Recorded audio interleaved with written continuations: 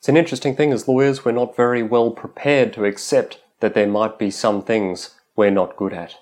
My name is Chris Hargraves. This is Non-Billable, where I spend 3 minutes answering some questions, offering some advice, or occasionally having a bit of a rant. In the corner behind me, just here, you can see a globe. Despite the fact that I've got a globe in the background, I am terrible at geography. I couldn't tell you where anything was. I barely know where Australia is, and I'm sitting here right now. I cannot tell you the states of America. I cannot tell you the countries of any particular continent. I am terrible at geography.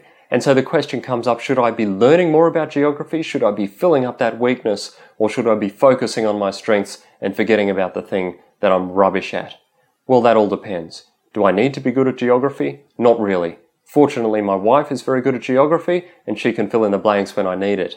So that becomes the question. If you need to be able to execute on something, then perhaps you need to work on it, even if it's a weakness of yours. Now, I'm not talking about necessarily things that are Googleable. Of course, if I need to know where a country is, I can use Google. I can look up a map. I can figure out where it is. But I am talking about inherent traits. I'm talking about things that naturally know you're talented at versus things that you're not necessarily talented at. Maybe you're good at speaking, maybe you're not. Maybe you're a talented communicator, maybe you're not. Maybe you're a talented writer, maybe you're not.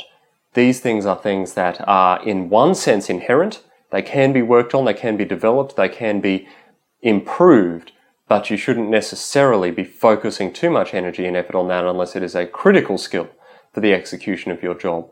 So what's my view? Focus on your strengths, execute there, build a team around you who can fill up your weaknesses and they can execute in those areas. And between you all, you will be a strong, compelling, dynamic team and you will be able to bring home the bacon, as it were. This has been Non-Billable. My name is Chris Hargraves. Head over to tipsforlawyers.com for more tips like this. I'll see you next time.